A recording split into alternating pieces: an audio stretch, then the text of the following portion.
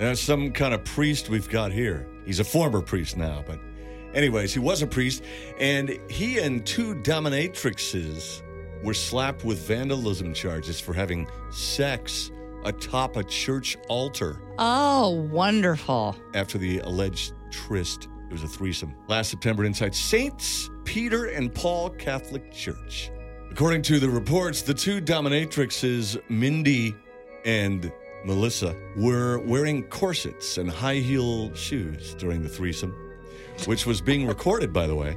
A bunch of sex toys and stage lights were recovered at the scene by the cops, recording devices. Clark, the priest, was removed from the church the day after his arrest. The church's altar was burned, and a new one was consecrated. Oh, my God. Last Yeah, October. they did kind of defile the church just a little bit. Sounds like the kind of church I want to go to. I know.